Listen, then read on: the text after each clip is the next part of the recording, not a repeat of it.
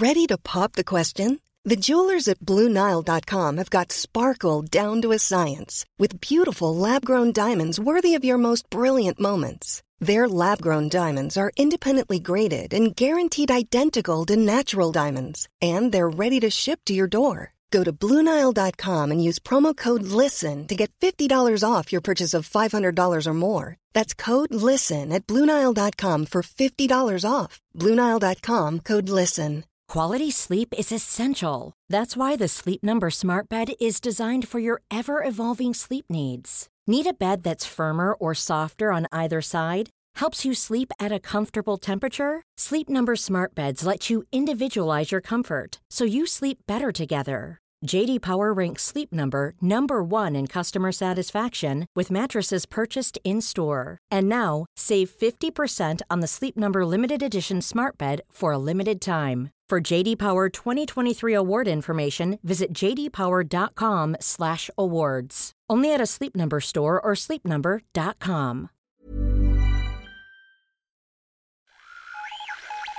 What in the world is happening on Wall Street? Economic indicators. Who knows where this is going to end up? To understand the economy, you have to understand human nature. This podcast is powered by Acast. How you doing there? It's podcast time. Hope you're enjoying August, the summer, time off, all that sort of good stuff. We're bringing you different conversations this August. One of the conversations I want to bring you is a conversation I had, a fantastic one, with Professor Niall Ferguson, the Scottish historian, all around good egg, a most amazing historian. And this is about his new book, which is called The Doom, The Politics of Catastrophe. Fascinating tour de force going around the world of economics, politics, sociology, technology, all sorts of great stuff, all about the politics of the pandemic, catastrophe, and how it's all going to play out. It's a fascinating conversation. I enjoyed it because myself and Niall get on very well. Hope you enjoy it too. Niall Ferguson, how are you? I'm very well, David. It's a bright and early morning here in California, so I'm bit bleary-eyed and fending off small boys who always like to burst in at these moments. I loved your sort of sensitive side, the side we never see. We don't see enough of that, Niall. Yeah, I think maybe I should just bring my wee boys into all these interviews and have them take the difficult questions. I think my 9-year-old would actually do better than me. People will all melt and say, look at that Niall Ferguson, we never knew. We never knew this little paternal softy side to him. Listen. You know, David, I think this is a turning point in my life. We are actually going to go into the sensitive phase, the loving phase of my career. Great idea. It's a tipping point. You know, it's a swerve in midlife. A swerve in midlife. This is where the Irish have the edge over the Scots, because we never consider that possibility. I mean, nobody in Glasgow ever says, maybe tonight I'll show my sensitive side. See how that goes. Listen, we'll bring you in. And listen, congratulations on Rangers 1 in a row. It's great to see you're on a roll now.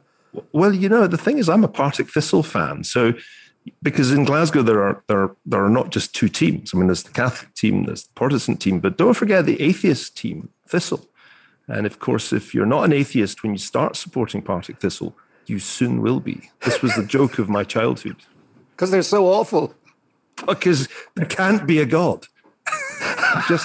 There cannot be a God if Thistle play the way they do. Well, listen, also, we see Scotland are in the Euros. For the first time in half a century or something. I'm presuming as briefly as it's possible to be in the Euros. But you and I only watched this to see England lose against Germany on penalties in the great August tradition. Exactly, and I think we're probably set up for that too. And also, the English team is quite good at the moment. So that's when they always do badly, when they have talent, and it's a fatal mistake that English teams have made through the ages of putting talented players in the England side and expecting the team to be any good. But we'll see. I mean, for me, watching Scotland play football has always been up there with going to the dentists. And, you know, although that Archie Gemmell goal will live in immortal memory, I do need a kind of anaesthetic to sit down and watch Scotland play. Against Peru, was it? It was Holland. It was 1978. Was it the Netherlands? Which was way back when I was a teenager. And that's it. That was the high point of Scotland's footballing history, and it's been downhill ever since. But you know me, David, I'm more of a rugby man than a football man. It's funny you should mention sport, because I nearly wrote a part of my new book about disasters, which we will talk about in a second, by the way. Well, I'm doing an effortless segue. I've never told anybody this, but I was going to write a chapter on great sporting disasters. And I had to drop it because it just seemed to the Americans too flip. I mean, obviously, there are very few sporting disasters in which there's excess mortality. A few football games, of course, have had that. But I wasn't so much interested in the great stadium disasters. I was interested in catastrophic sporting disasters that scarred the nation, like the Brazil defeat to Germany when they were hosting the World Cup. Remember that 8-1, one? wasn't it? 8-1. I think it was, yeah. It was certainly, I mean, they stopped counting, and any civilized team would have stopped scoring, but it was Germany. And then I was remembering the time Alan Rough, who was the Partick Thistle goalkeeper, let in 5 against England when he was the Scotland keeper. So I was contemplating having a sporting disasters chapter, which I think would probably have been the most popular chapter, but a bit like my chapter on alcohol, which would have been the 7th killer app of Western civilization. I bottled it. I just thought, no, this will confirm that you're not a serious person. So it'll just remain the unpublished Zamistad chapter. Not at all. We can publish it together. I'll give you our sporting tragedies, of which we have many. And that, mind you, is from a nation that starts with very low expectations of anything. Right? Yeah, neither Scotland nor Ireland are burdened with high expectations. The real tragedies befall those who expect to win the World Cup. Like our friends, the Sassenachs. Our friends, the Sassenachs, who always go into the World Cup expecting to win it, just as they always go into the Rugby World Cup expecting to win it, and the Six Nations expecting to win it. So I think that the point I wanted to make in this unwritten chapter was that disasters that scar a nation don't necessarily involve mass death. And it's perfectly possible for there to be mass death and it to be forgotten. I was kind of fascinated by the disasters that have just faded entirely from memory, like the great influenza epidemics of the 1950s. And yet there are these sporting disasters that people talk about for the rest of their lives. One problem about writing about Brazil's defeat at the hands of Germany was that nobody would talk about it. None of the players, nor the coaching staff, are willing to speak about this event. There is almost no interview content that you can read. So it's hard actually to answer the question, why did they collapse? It's a very interesting question, actually. Because David Luiz was centre half. That's why I suspect they collapsed. Many Arsenal fans would agree with you. But many Chelsea fans would also agree with me. Yes, many Paris Saint-Germain fans would agree with me. But the other theory, of course, is that Neymar's injury meant that the team's core, the key hub in the network was gone, and therefore the entire thing collapsed. My last book was about networks and hierarchies, and I had this great idea that I never put in the book, but it's kind of there in the talk, which was that it was kind of a network against a hierarchy, and the Germans have a very hierarchical discipline structure. Hold on. That is good. That is good. And the network was, the Brazilian network was great until you took out Neymar, and then the whole thing collapsed. So he was the node. He was the node around which the whole thing went. I was just thinking. Right. Don't worry, we'll talk about your book in a second. I was just thinking. We are kind of talking about it. But I was and showing my sensitive side. You are showing your football, your quite deep football knowledge, which is good for a man who's a rugby man. But I was thinking in the context. I grew up in Glasgow. It was religion.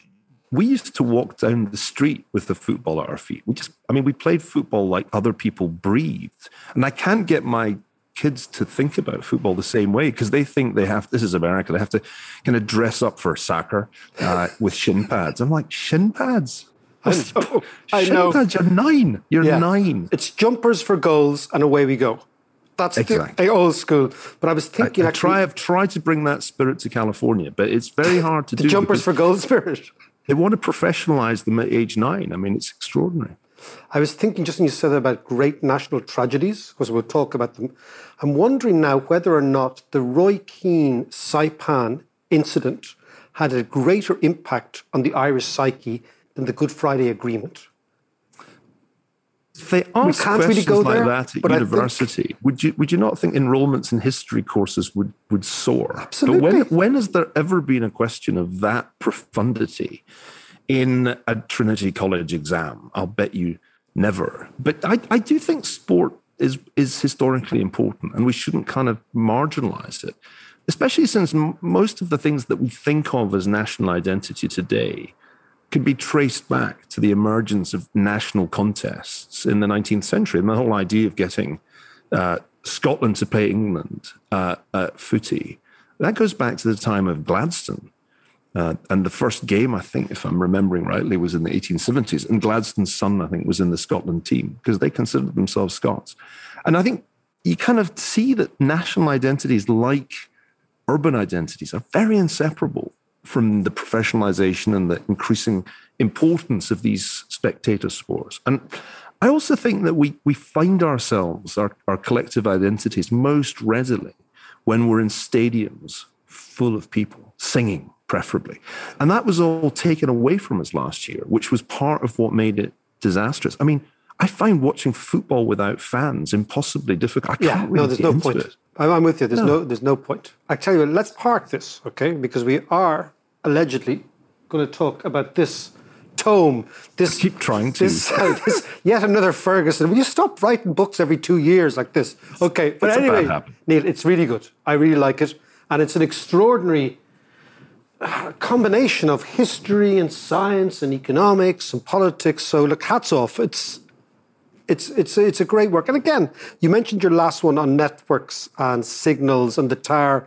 I really enjoyed that one. Really enjoyed that one.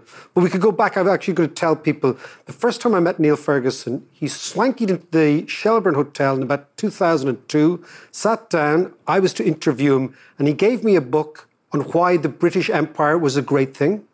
And I said, any man who strolls into the Constitution room in the Shelburne Hotel, where our Constitution was signed, with a tome telling me what did the Brits ever do for you? They did absolutely brilliant. I thought, he has chutzpah, he has balls. I tell you, I enjoyed that part of the book tour above all others.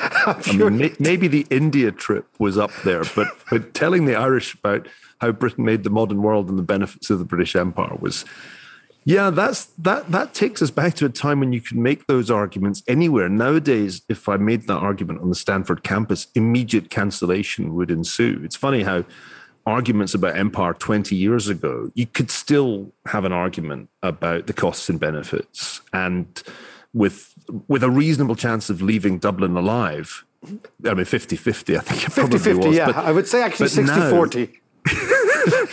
But now I was going to hide behind you if the shooting started. But if you make those arguments on an American campus today, you have a 100% chance of cancellation, because this is one of the neuralgic points of today's academia. You can't say anything good about empire because it was all slavery, exploitation, and racism. By the way, Neil, it was.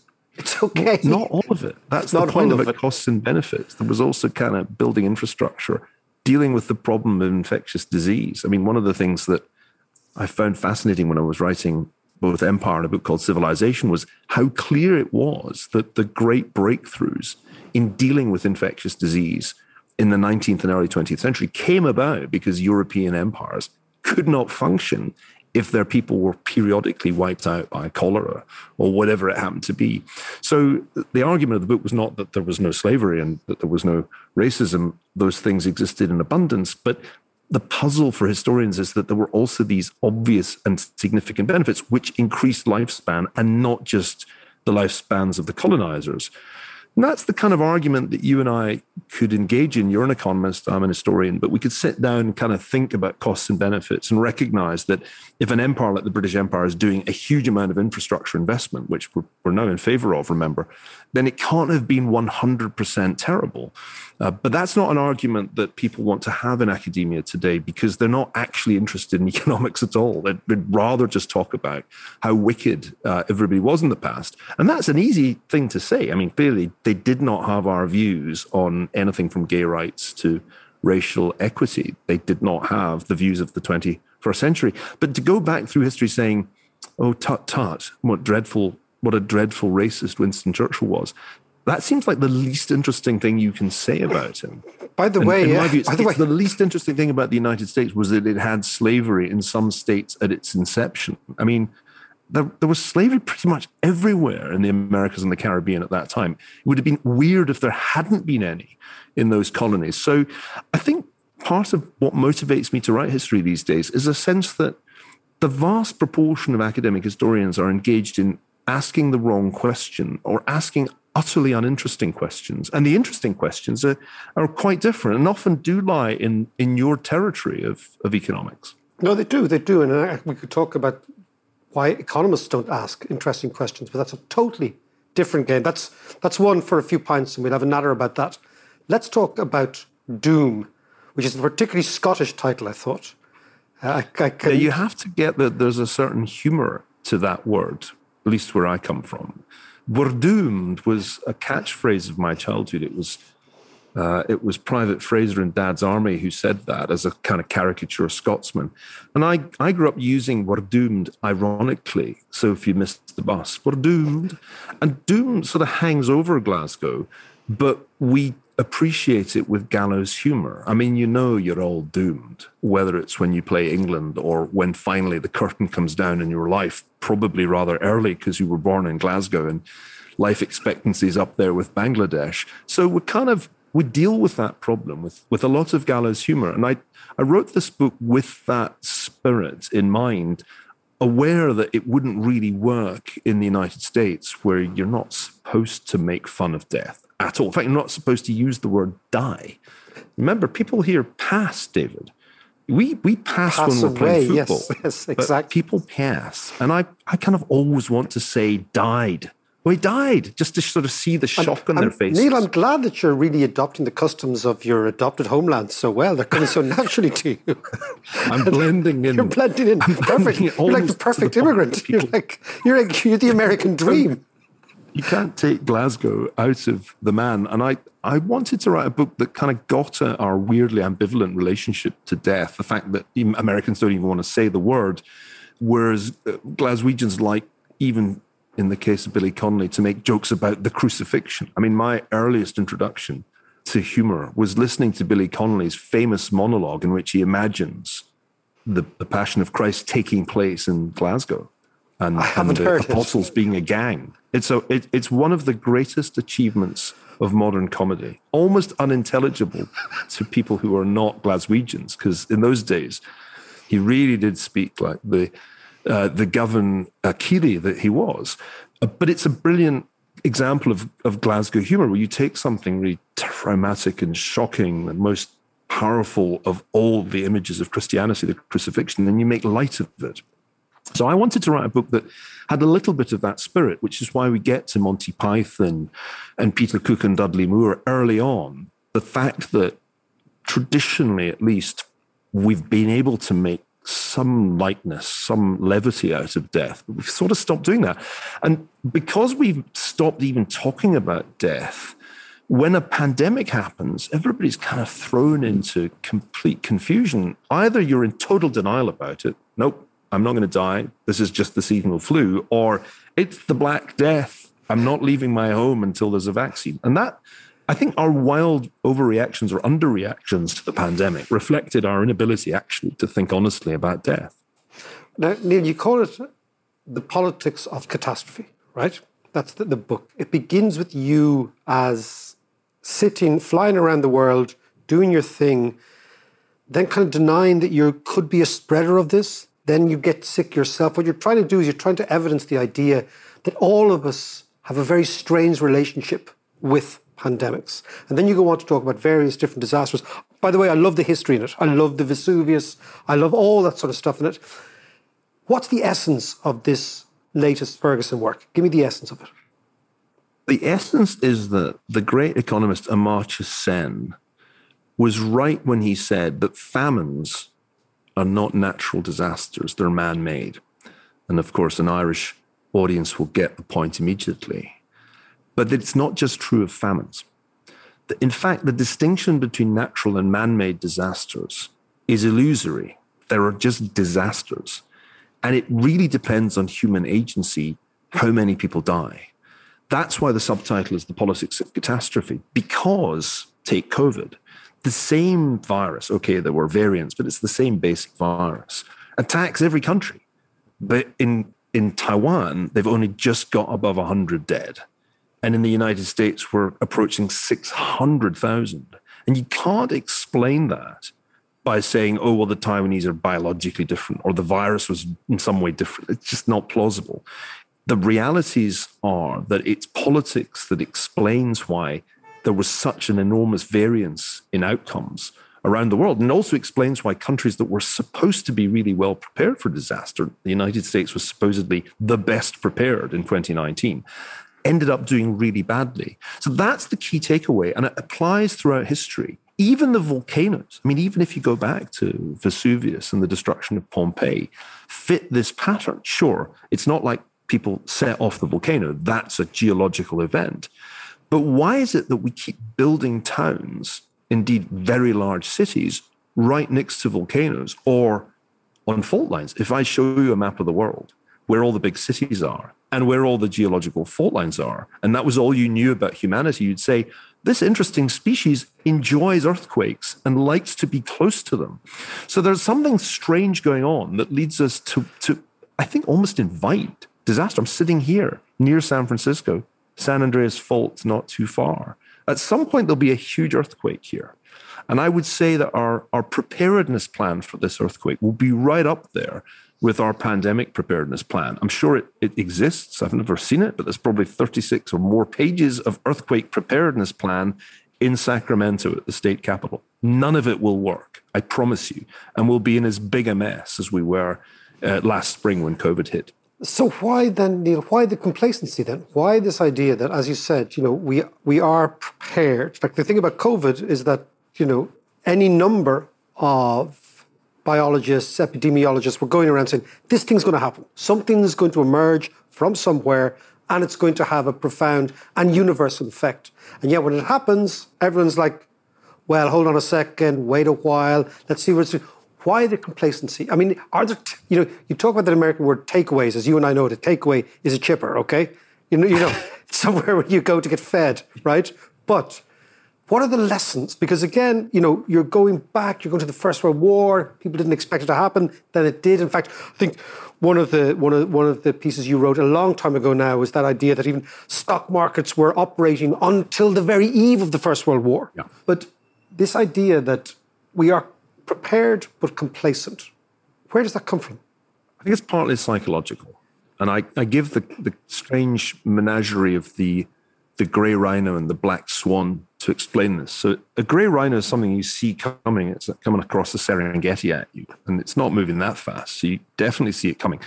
A pandemic was like that. I lost count of the number of people who predicted pandemic in the last 20 years. I even did it myself. There's a line in The Great Degeneration that says, oh, by the way, there's probably going to be a pandemic. So everybody kind of knew that this was one of the big risks. That was more of an insurance policy, though, wasn't it, really? Well, no, I think it was something that if you thought about history at all, you knew, like an earthquake in California, it was going to happen, but you couldn't exactly say when. And then when it happens, despite all these predictions, everyone's shocked. I'm shocked that there could be a pandemic. It's unprecedented. No, it's not unprecedented. It's absolutely not. It's the least unprecedented thing. Plagues have been striking humanity since recorded history began in the time of Thucydides. So I think we have this ability to hold in our heads one at the same time that the grey rhino is approaching, but when it strikes, oh, it's a black swan. How completely unexpected. That's the psychological part of it. But the political part of it is that if you are a politician, and I learned this from Henry Kissinger of all people, you don't really have a strong incentive to act early. If you think there might be a disaster and you know that early action could prevent it, you still don't do it. Why not? Because there's a cost to that early action. There would have been a cost to suddenly shutting down the airports in January of 2020 and saying, that's it, no more international travel. And what would the benefit have been? Supposing you'd successfully averted a pandemic, nobody would thank you. There would be nobody saying, oh, it's lucky we did that because otherwise 3.3 million people have died. There is no gratitude for an averted catastrophe in politics. So democratic leaders are very disincentivized to take early, costly action that might avert disaster. They're much more incentivized to kick the can down the road and say, well, it might be bad, but it might not. Let's hope it's not. So that's what happened. I think in all of the different capitals of the world, there was a similar conversation where there would be somebody in the US, it was Matt Pottinger, in the Situation Room going, this is a freaking pandemic. Millions of people are going to die. We have to do something. And then there was the other guy on the other side of the room, Larry Kudlow, going, but Mr. President, there'd be a recession if we did that, and we have an election to win in just a matter of months. And then that kind of conversation was happening everywhere. And so the temptation was, well, let's just see if it's the seasonal flu, and we can decide. If it's not, then we can decide what to do. But of course, if you do that, it's too late. By the time you realize, oh shit, it's not the seasonal flu, it's everywhere. And you are then faced with much worse choices. And we ended up with these drastic measures we call lockdowns. That was because we'd blown the opportunity back in January to take early action. So the Kiwis were right in one way, is what you're saying. Yeah, I think the Kiwis were copying the Taiwanese, who were the most right. And the Taiwanese, who'd thought a lot about how China could mess with them, had realized that one obvious way was with a worse form of SARS, less lethal, more contagious. So they had a kind of plan for that, but they also just didn't believe the Chinese, which is a pretty good strategy, actually. When the Chinese say, no human-to-human transmission, nothing to worry about, that's the moment that you stop the planes landing. Planning for your next trip? Elevate your travel style with Quince. Quince has all the jet-setting essentials you'll want for your next getaway, like European linen, premium luggage options, buttery soft Italian leather bags, and so much more. And it's all priced at 50 to 80% less than similar brands. Plus, Quince only works with factories that use safe and ethical manufacturing practices. Pack your bags with high-quality essentials you'll be wearing for vacations to come with Quince. Go to quince.com/trip for free shipping and 365-day returns. Millions of people have lost weight with personalized plans from Noom. Like Evan, who can't stand salads and still lost 50 pounds. Salads generally for most people are the easy button, right? For me, that wasn't an option. I never really was a salad guy. That's just not who I am. But Noom worked for me. Get your personalized plan today at Noom.com. Real Noom user compensated to provide their story. In 4 weeks, the typical Noom user can expect to lose 1 to 2 pounds per week. Individual results may vary. Here's a cool fact. A crocodile can't stick out its tongue. Another cool fact, you can get short-term health insurance for a month or just under a year in some states. United Healthcare short-term insurance plans are designed for people who are between jobs, coming off their parents' plan, or turning a side hustle into a full-time gig. Underwritten by Golden Rule Insurance Company, they offer flexible, budget-friendly coverage with access to a nationwide network of doctors and hospitals. Get more cool facts about United Healthcare short-term plans at uh1.com. I want to talk to you about China, actually. I didn't expect we'd get there, but normally our conversations go all over the shop. One of the interesting things I've noticed, I was just reading some sort of Pew research, was the global impression of China has deteriorated profoundly in almost every country since Wuhan. There is a sense that China has emerged unmasked, let's say, out of this, and Taiwan is the epicenter of this. And it's quite interesting you say the Taiwanese have a very long tradition and sensible tradition in not believing what comes out of Beijing. What do you think will be some of the more long-term geostrategic legacies of COVID? And specifically with relation to China? Well, I think Cold War II had already begun before COVID struck. I was making that argument in early 2019.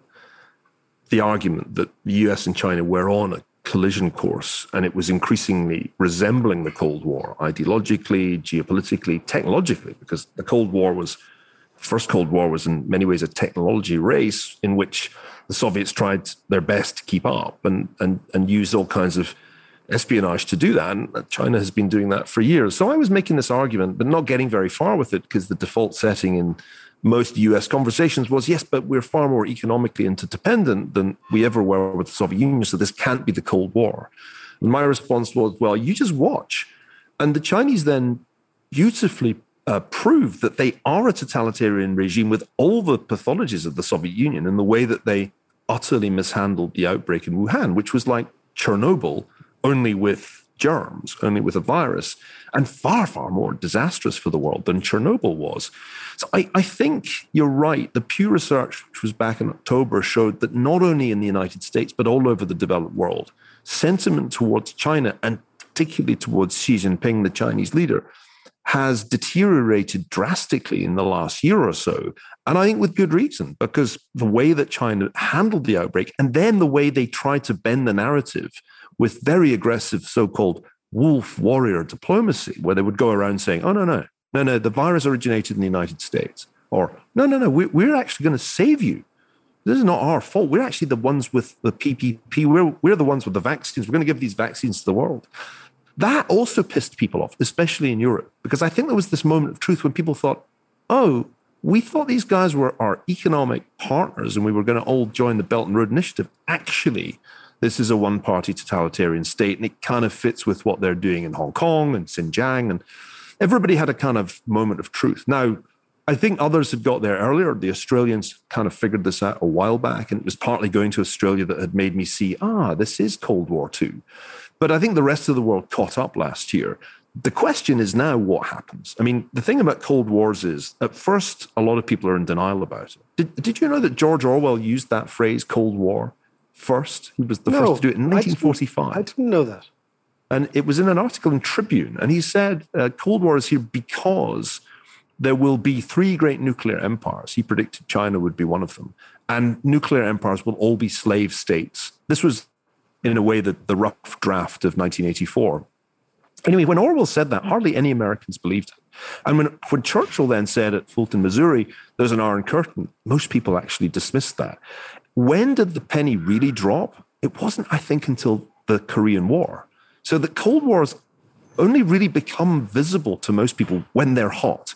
Yes. And I think the big worry for me looking ahead to next year is that kind of on course for a war over Taiwan. I mean, to my eyes as an historian, it's all there. Taiwan is everything. It's like a cross between Berlin, Cuba, and Kuwait. It's just strategically, vitally important, and economically, it's where the semiconductor industry has its kind of mecca. The cutting edge of semiconductor research is TSMC, the Taiwanese company. The Chinese have a claim to it. They insist that we all have to pretend it belongs to them, even though it's a totally functioning, independent democracy. And the US is committed to defending it under 1979 legislation. It seems to me that the Chinese think the US is kind of finished. And the general prevailing view in Beijing is they're done, they're washed up. Look what a shambles it was last year. They're never going to do anything. And we're the winner. We are the masters now. So let's just do it while we have the chance. I think that's the classic kind of misreading of the other side that leads to strategic risk. And the US, if China does make a move against Taiwan, will really have no choice but to take action. Otherwise, it would be game over for American primacy. So if you're asking what's the next disaster, my answer is not climate change. I mean, that's something to worry about, but it's actually a relatively slow burn, if you'll forgive the pun, compared with a war. I mean, a war would be like instantaneous burn and on a much larger scale than recent wars we've seen. And do you think that the Chinese will just test Biden, or they're thinking miles beyond Biden? They basically say, Taiwan is our country. We have this manifest destiny to get it back, and we're going to risk everything to do so. Because basically they risk global sanctions, et cetera, et cetera. I mean, this is not a small piece of the jigsaw. This is the crucial piece. Xi Jinping said explicitly this is his ultimate goal. And this is why he's extended his tenure at the head of the Communist Party and as president. I think they're not seeing it as a massive gamble because they're quite confident that the US won't go to war over it. And they base this, I'm sure, on intelligence that tells them that in all the war games that the Pentagon has done, the last 20 war games, that the US can't win. Because the balance of military advantage has really shifted since the 1990s, when you could send, aircraft carriers to Taiwan straight and that was it, the Chinese would fold. Now, if you send those aircraft carriers, the Chinese have land-based missiles that can sink them. And so for the US to send a massive naval force to prevent or reverse the invasion of Taiwan would be a huge American gamble. So both sides would be taking gambles. And I think what typically causes big wars is when each side thinks the other side won't take that gamble. So the US view, if you talk to people in Washington, is, well, that would be very risky. I don't think Xi Jinping will do that. Well, the Chinese will also tell you that it would be very risky for Biden to send aircraft carriers. Remind you of anything? Well, it reminds me of the outbreak of a lot of major wars. The US problem is it can't really, at this point, credibly deter China because it doesn't really have the military capacity to do that. This is something that everybody kind of knew during the Trump administration when there was a lot of tough talk. But Taiwan privately, Trump admitted he could not defend. There's this famous bit in John Bolton's book where Trump says, well, it's just like the Sharpie. Taiwan's the Sharpie and China's the desk. And so he would not, and clearly would not have gone to war over Taiwan. The problem the Biden people have is that in the election campaign last year, they had to be tougher on China than Trump. They took that decision. They told Biden, don't be nice about China, be tough on China.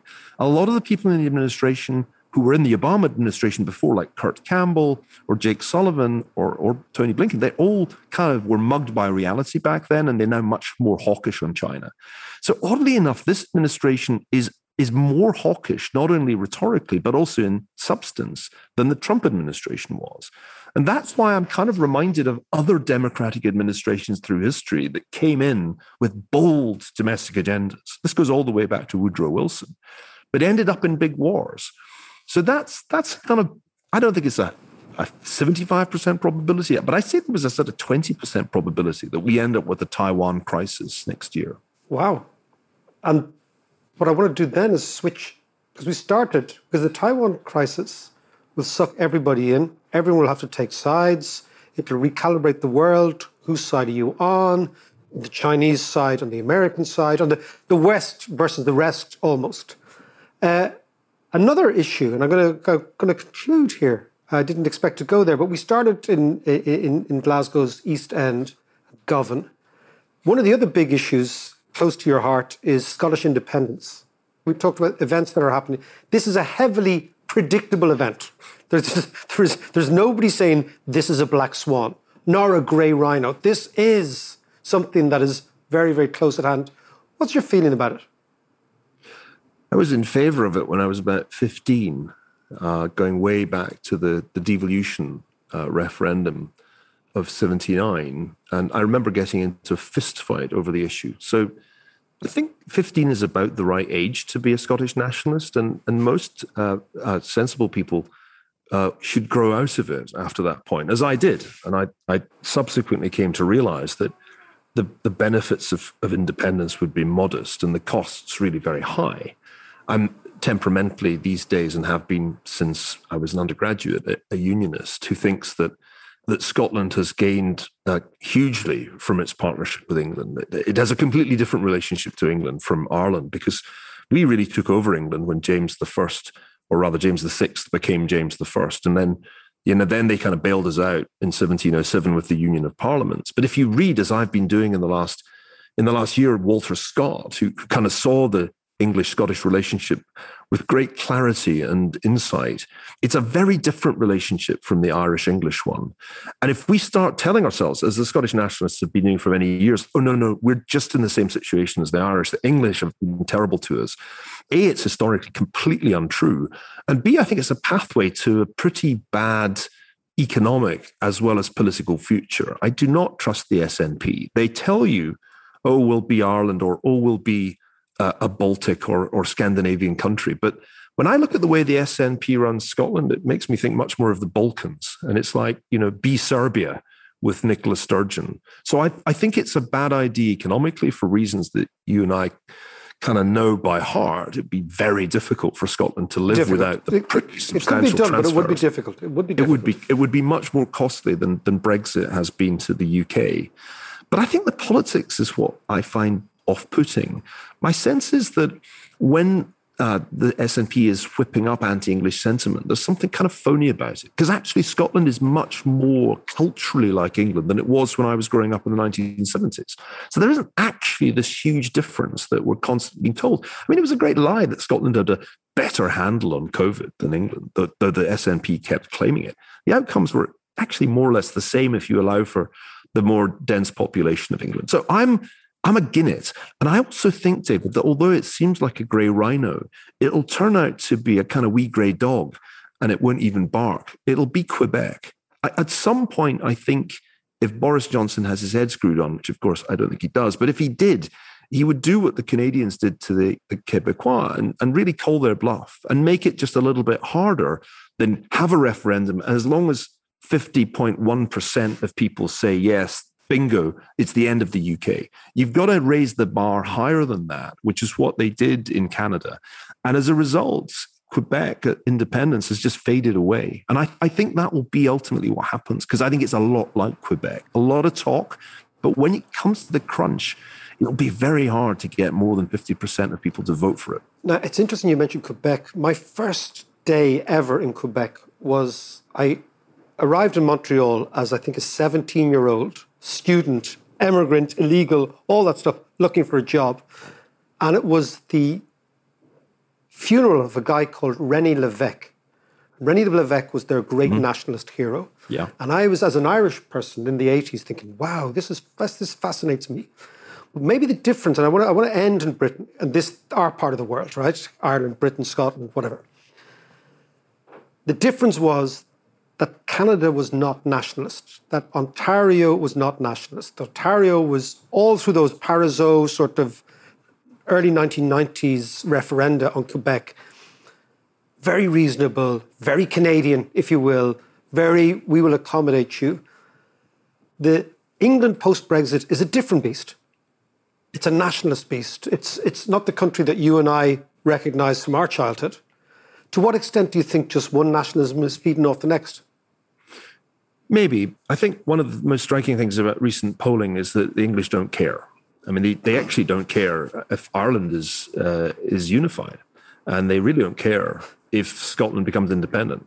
It's not kind of little England or nationalism that I worry about. It's just the indifference to the Celtic periphery. They don't care about Northern Ireland at all. And if you tell them Scotland wants to be independent, they're like, okay, whatever. You know, we don't really care about them because they're a bunch of wankers, aren't they? And that's the attitude that you encounter in the pubs in London that might, to my mind, is more likely to bring about the breakup of the UK or leave just England with Wales, because the Welsh will never go all the way. My sense is that these nationalist stories that the media love to tell aren't really the point. The point is that the English don't care.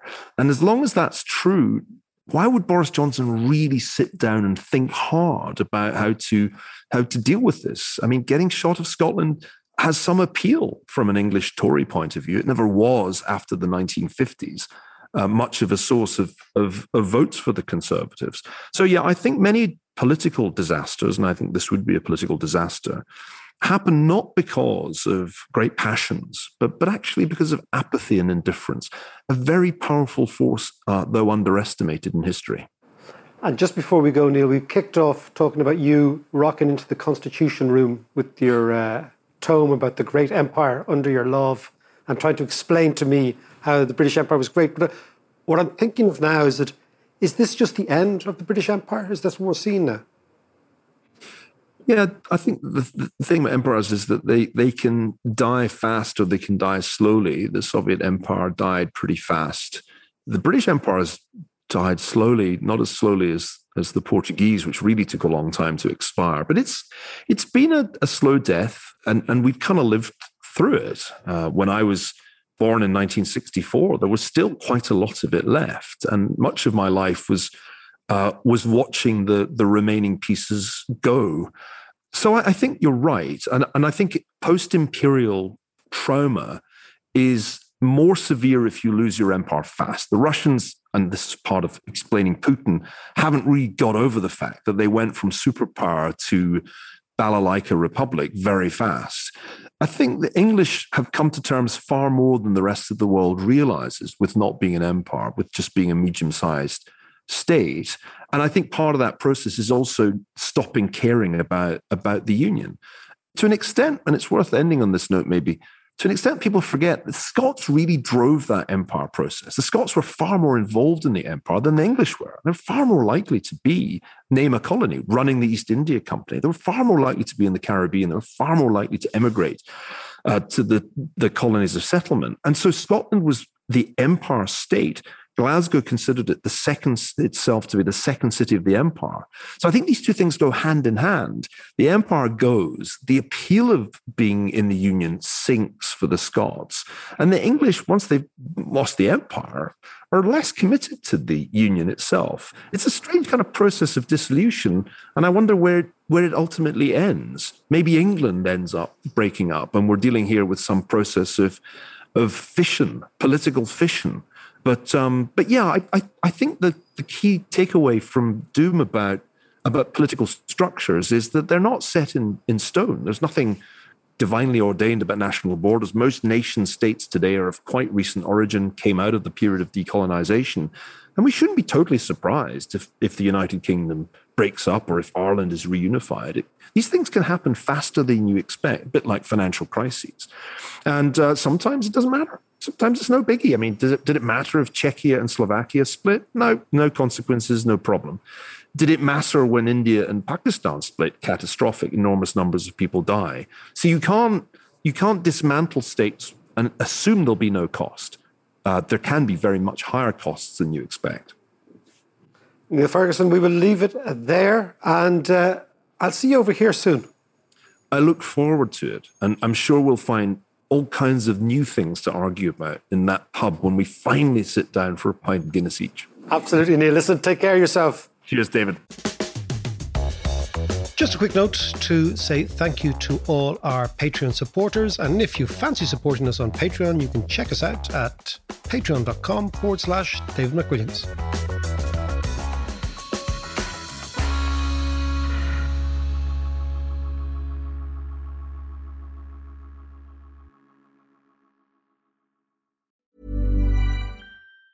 Hi, I'm Daniel, founder of Pretty Litter. Did you know cats tend to hide symptoms of sickness and pain? I learned this the hard way after losing my cat, Gingy. So I created Pretty Litter, a health monitoring litter that helps detect early signs of illness by changing colors, saving you money and potentially your cat's life. Pretty Litter is veterinarian developed, and it's the easiest way to keep tabs on your fur baby's health right at home. Go to prettylitter.com and use code ACAST for 20% off your first order and a free cat toy. Terms and conditions apply. See site for details.